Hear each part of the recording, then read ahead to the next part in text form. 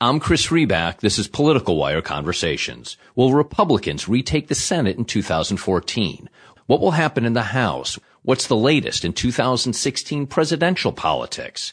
People who want to stay ahead of the curve in politics turn to our good friends at the Cook Political Report for answers. For more than 30 years, Charlie Cook and his team have nailed the nation's most important election outcomes and political trends. CBS News' Bob Schieffer calls the report, quote, the Bible of American politics. Nate Silver says few have, quote, a longer track record of success. If you make it your business to know politics, you need to subscribe to the Cook Political Report. Head over to cookpolitical.com/politicalwire. That's cookpolitical.com/politicalwire to sign up today. And now to our conversation. If there's one state where politics never turns off, it's Iowa. And while preparations for the next Iowa caucus seem to start the day the current caucus ends, there is, perhaps, a more interesting new development on the Iowa horizon. For the first time since 1984, the state is about to elect a new senator. With Senator Tom Harkin's decision not to run for a sixth term, Iowa is suddenly another key player in the biggest theme of midterm 2014, the battle for U.S. Senate control. How is the state leaning? Could the seat actually be up for grabs? And who will represent Republicans? A pig-castrating gun range visiting state senator or a former Fortune 500 CEO who has returned to his home state to try to steal victory? Few follow Iowa politics more closely than Radio Iowa News Director Kay Henderson, who, as her bio points out, was born on Election Day. Kay, thanks for joining me. So is there such a thing as a political off-season in Iowa, or are you guys always on? It's a 24/7 business here. And you get paid like it's 24/7, right? It's a full employment program for political journalists.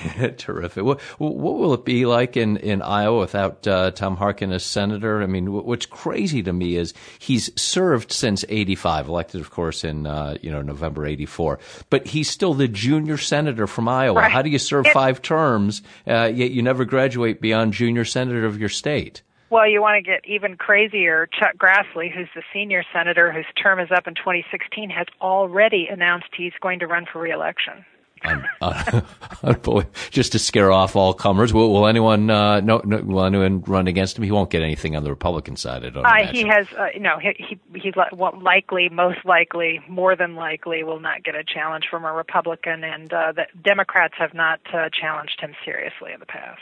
Okay, well, we'll give you another ring at that point for sure. What about Harkin? I mean, is he still popular? Could he win if he ran? His decision, announced in January of last year, that he would not seek re-election in 2014 was a real surprise to Democrats. They had expected him to seek re-election.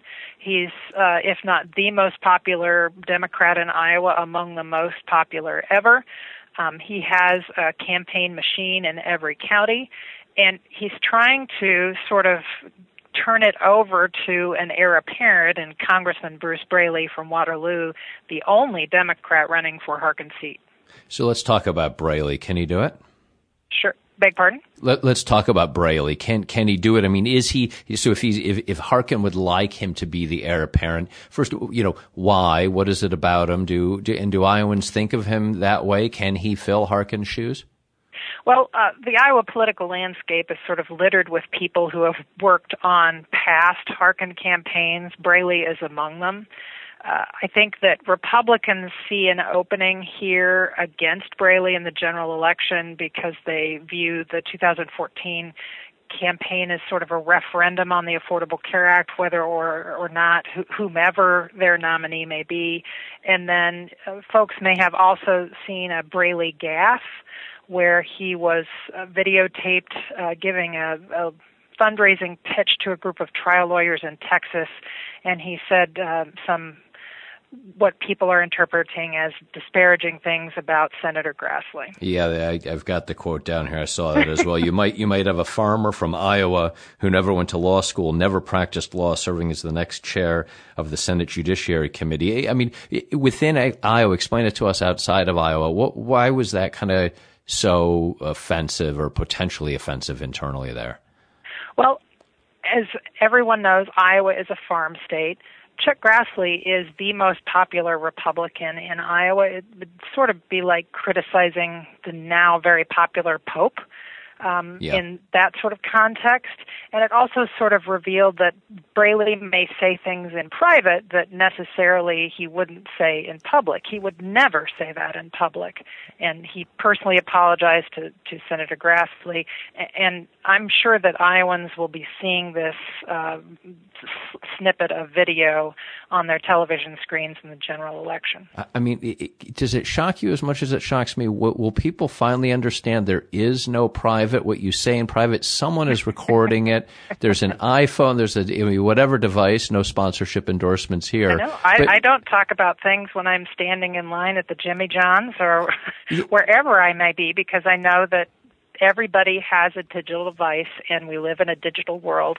And the fact that a candidate who was allegedly as experienced as Bruce Braley made this sort of freshman mistake has been really surprising to Democrats. And so what about his, not so much maybe his politics, but his policies and his stand and the way he would potentially represent Iowans? In those areas, is he seen as someone who can, carry Harkin's mantle forward, or right? Are there... He is sort of the embodiment of the Tom Harkin progressive agenda.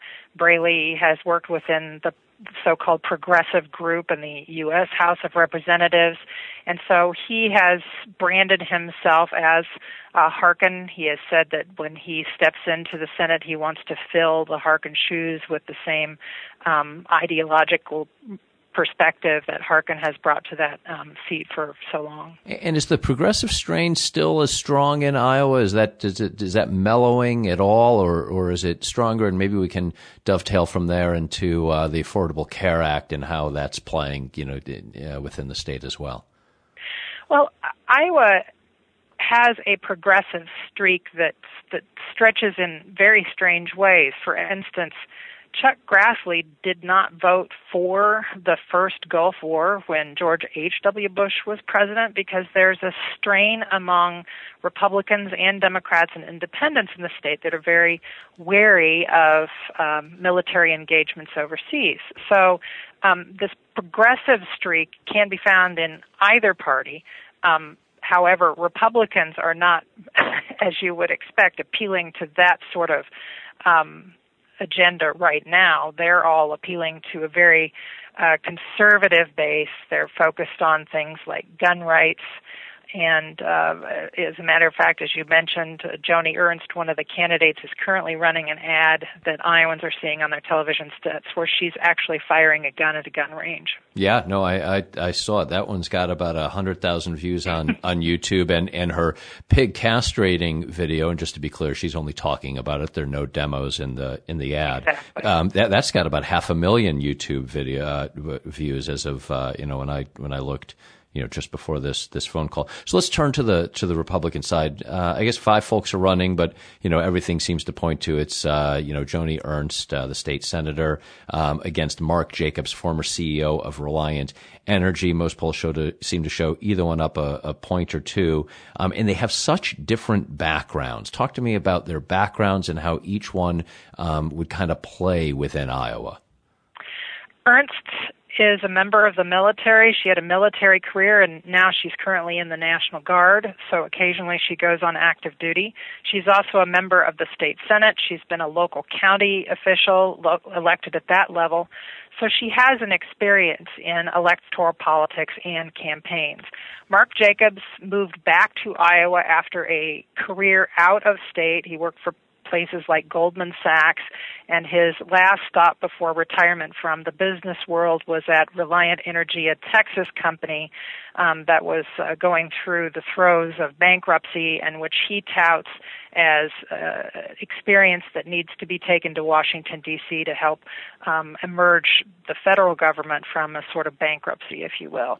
He was able to quickly introduce himself to Iowans because he ran a lot of television ads, and he ran a real heavy spot load on radio. And that is how he got his name around the state. In addition, he's sort of seen as the establishment candidate, although Joni Ernst has the endorsement of Mitt Romney and has some of the Romney apparatus as part of her team. Mark Jacobs, on the other hand, is been endorsed by Doug Gross, who's a well-known Iowa political insider. He was the Republican Party's unsuccessful candidate for governor in 2002. He's a former chief of staff for Iowa's longtime, maybe governor for life, Terry Branstad. And so this has been an interesting race in the respect that those two have been the most visible candidate. If there might be a sleeper candidate in this race, it would be Sam Clovis. He was a supporter of Rick Santorum, and so he is trying to reach into that Santorum network that still exists in Iowa after Santorum's barely losing. Barely losing and then just barely winning the 2012 Iowa caucuses. And that's significant because there are two other candidates whose names I haven't even mentioned yet. And in Iowa, we have this quirky law that says to be the winner of a party primary, you have to get at least 35% of the vote.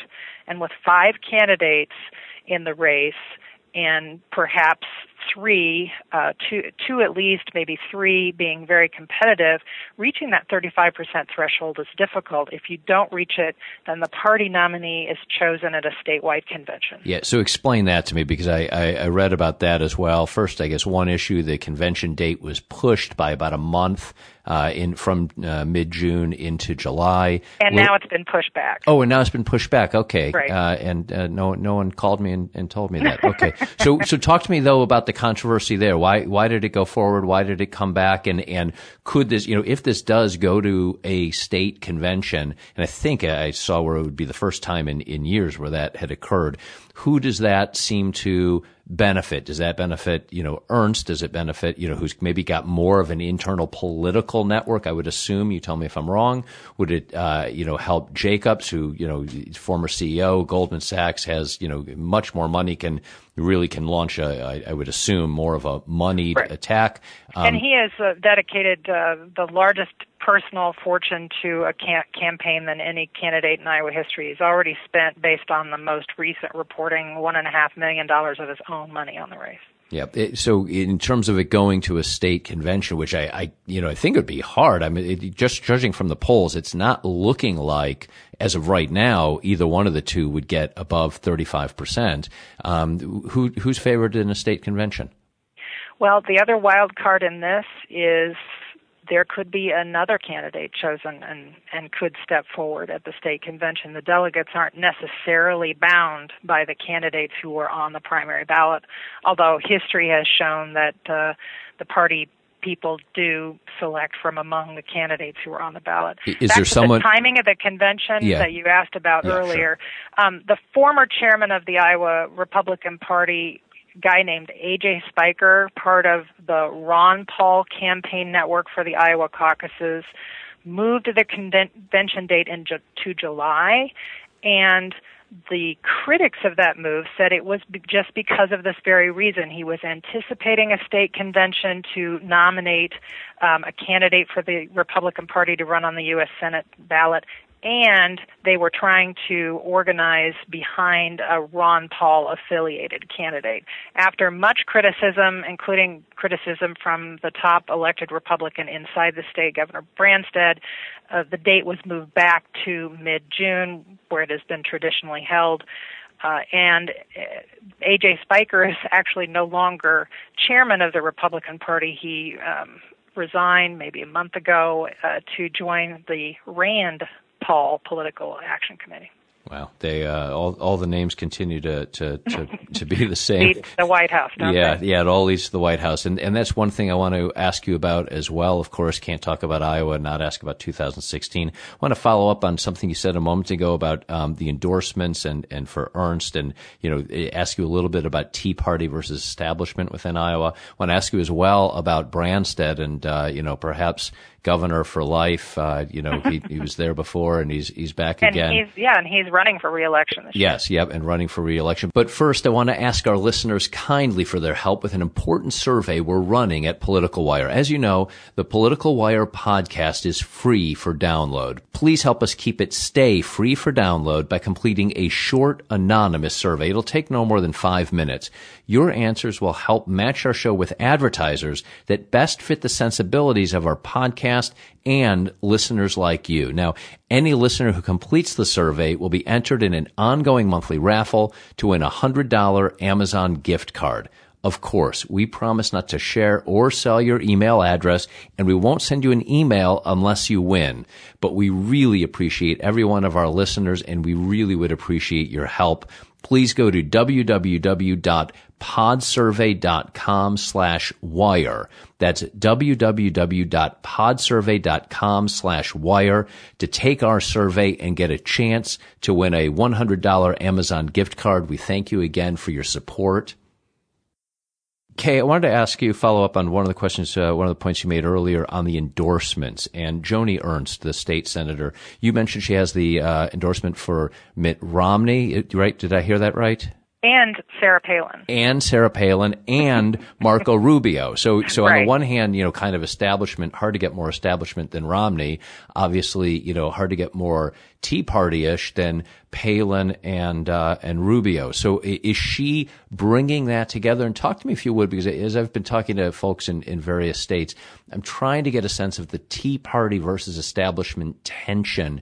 Does it still exist within various states? So how is that all playing out with Joni Ernst, with her endorsements, and what would happen vis-a-vis Jacobs? There is a tension within the party among the various factions. Mm-hmm. They're trying to, if you will, bury the hatchet, because it's been a very public war here. The two factions that have been fighting most vociferously are the Liberty Movement, the Ron Paul and Rand Paul folks, and the so-called establishment, the moderates. But there's also a Tea Party element, some of whom are affiliated with the Liberty Movement, others of which are motivated by action in Tea Party groups around the state.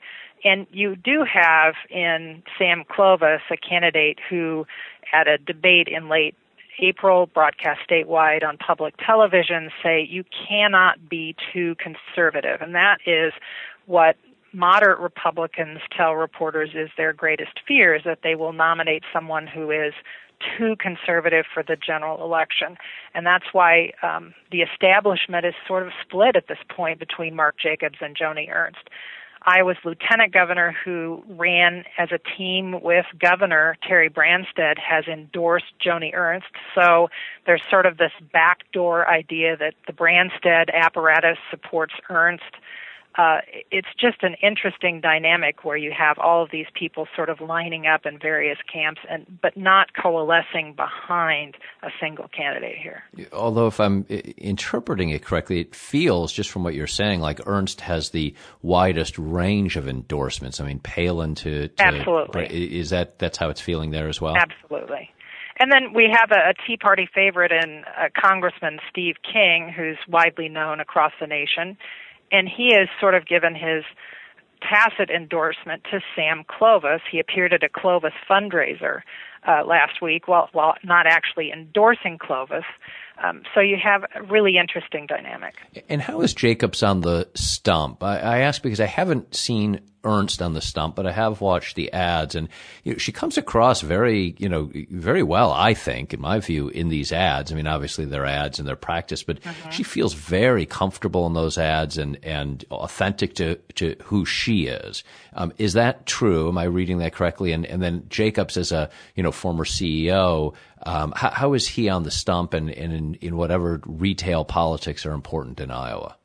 Well, as someone who's been covering politics since the mid-'80s in Iowa, the thing that is most interesting about those two candidates is how controlled their message is. They give the same message to just about every audience. And so they're very controlled candidates, and if you are someone who works in their apparatus, the surprises that are coming from outside. They're not surprises being generated by the candidate, him or herself. Okay, let's talk for a moment quickly about the governor's race. Is there anything to discuss, or can we chalk this one up for Branstad at this point? It looks like Governor Branstad will have an easy election because the person who has emerged as the only Democratic candidate is not known at all outside of Des Moines. But Branstad is sort of embroiled right now in some management controversies at the state level.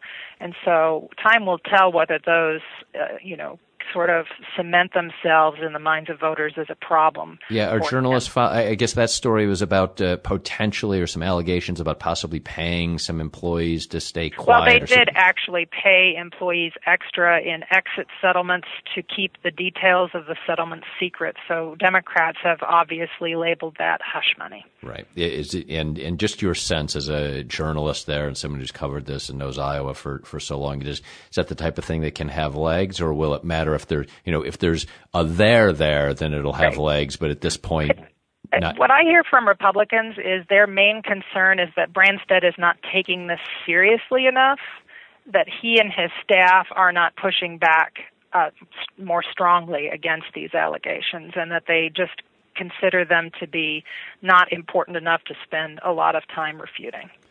And what about money? As we look at the governor's race and the senator's race, Braley, big fundraiser. I saw where he raised a great deal of money in the 2012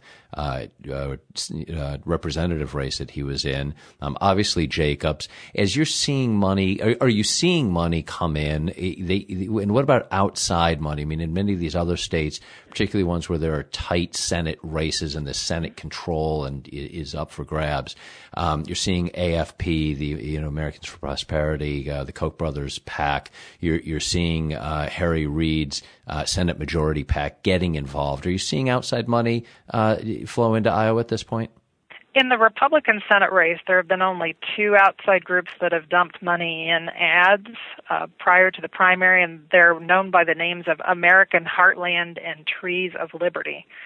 So not very much is known about those two groups, but they are both targeting Mark Jacobs, attacking him for statements he made as a energy company CEO about cap and trade, and also targeting him for supporting in the past Democrats like Arlen Specter with his campaign donations. I mean, Trees for Liberty. I love the names of who could be against either Trees or Liberty? I mean, no one. You have to support. I don't know what, you got to look into what they actually stand for, but, hard to be against Trees or Liberty, just on the face of it. Right. And I think for some Republicans, one of the main attractions for candidate Mark Jacobs is that he can spend his own money, because not only is there a U.S. Senate race and a statewide governor's race in Iowa, but there are two competitive congressional races in Iowa which will require investment on campaigns. And so I think one of the selling points for Jacobs is his ability to raise money, some of it from his own bank account. Yeah, that's a great place. It's an easy place to raise from. You don't have to have too many conversations. Exactly. I asked earlier, I wanted to follow up on just turning to issues for a moment. The Affordable Care Act. How is that playing there? Is that a real issue? What's the approach? I mean, obviously, I know, and you mentioned, I think you mentioned, but in Ernst's shooting ad, one of the things she's taking aim at is Obamacare, and she's going to shoot it down. But how is that? How is that playing in Iowa? Well, there's really no daylight among these primary candidates on that issue. It's mainly about personalities in this primary battle. But in the general election, they're all sort of already characterizing this as quote-unquote Braley care. Many of them often mentioned that when the House passed the bill, Bruce Braley was the last person to speak before it passed. So they're preparing to make this a referendum on the Affordable Care Act. It just isn't a huge issue in the primary because there's no daylight among them. Obama may want to start calling it Braley Care as well. I think anything he could do to change the name, he probably would embrace. Any other issues? I mean, immigration, which, historically is something of I don't know that people, necessarily recognize that about Iowa, but with immigrant farm labor and meatpacking labor, historically that's been something of an issue in the state. Any other issues, gay marriage, medical marijuana, things that we should be looking at there? Well, interestingly enough, in this past week, one of the candidates who we have not mentioned by name, Matt Whitaker, came out as calling for an end to the renewable fuel standard. As you may know, this is a standard which requires a certain amount of ethanol and other biofuels to be produced each year. Yeah, always big in Iowa, of course. With corn. It's sort of, an untouchable topic. You have all of the state's elected officials, from Governor Branstad, Senator Harkin, Senator Grassley, all advocating for continuing it, whereas Whitaker supported candidates in the last caucuses, Tim Pawlenty and Rick Perry, both of whom spoke about eliminating it. So there is an element within the GOP that wants to get rid of all subsidies, and so this is a play to make a last-minute pitch to those folks that he, among the others, would be interested in getting rid of it. The other candidates all support it. Yeah, I would have to imagine that's the third rail of Iowa politics. So let's close out with 2016, because really it's never too soon to be talking about 2016. Absolutely. No, I mean I probably should think up a follow-up question for 2020 as well, but I'll give you a moment on that. Let me start, I guess, only because he just got himself involved in the Senate race with the endorsement of Marco Rubio. Does anyone there care that he came out with that endorsement, or is that all about Rubio trying to start positioning himself for 2016? Well, you have a group of senators, Rand Paul, Ted Cruz, Mike Lee, and Marco Rubio, who've spent time here. Marco Rubio helped Governor Branstad raise campaign cash, and so they're all positioning themselves to perhaps run for president. Then you have a group of governors. You've got Rick Perry, who was here this year already, Scott Walker in neighboring Wisconsin, and Bobby Jindal from Louisiana, all trying to stay engaged on what's going on here. You have the 2012 victor, Rick Santorum, endorsing a candidate in a congressional race here, spending time reconnecting with his network of supporters.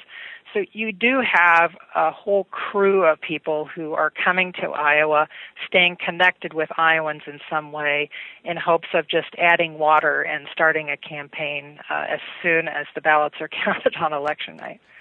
Are any of them, I mean, is the strategy for any of them or to try to, somehow lock Iowa down early? I mean, it's got to be a strategy on the one hand, but obviously impossible on the other hand. That's a lot of names you just mentioned. Right, and we haven't even mentioned Jeb Bush, who said he'll be here for a Branstad fundraiser. Many people don't realize he was here in 2012 right before the election, but he did not allow the media to record what he said in Sioux City, and Sioux City is in the northwest part of the state, which is a huge Republican stronghold. So they're all making steps to shore up their positioning in Iowa, and that's why you have people like a Marco Rubio saying, okay, I should play in this race just to get my name out there, because frankly, people don't go through this list of Republican candidates and say, oh, well, there we go.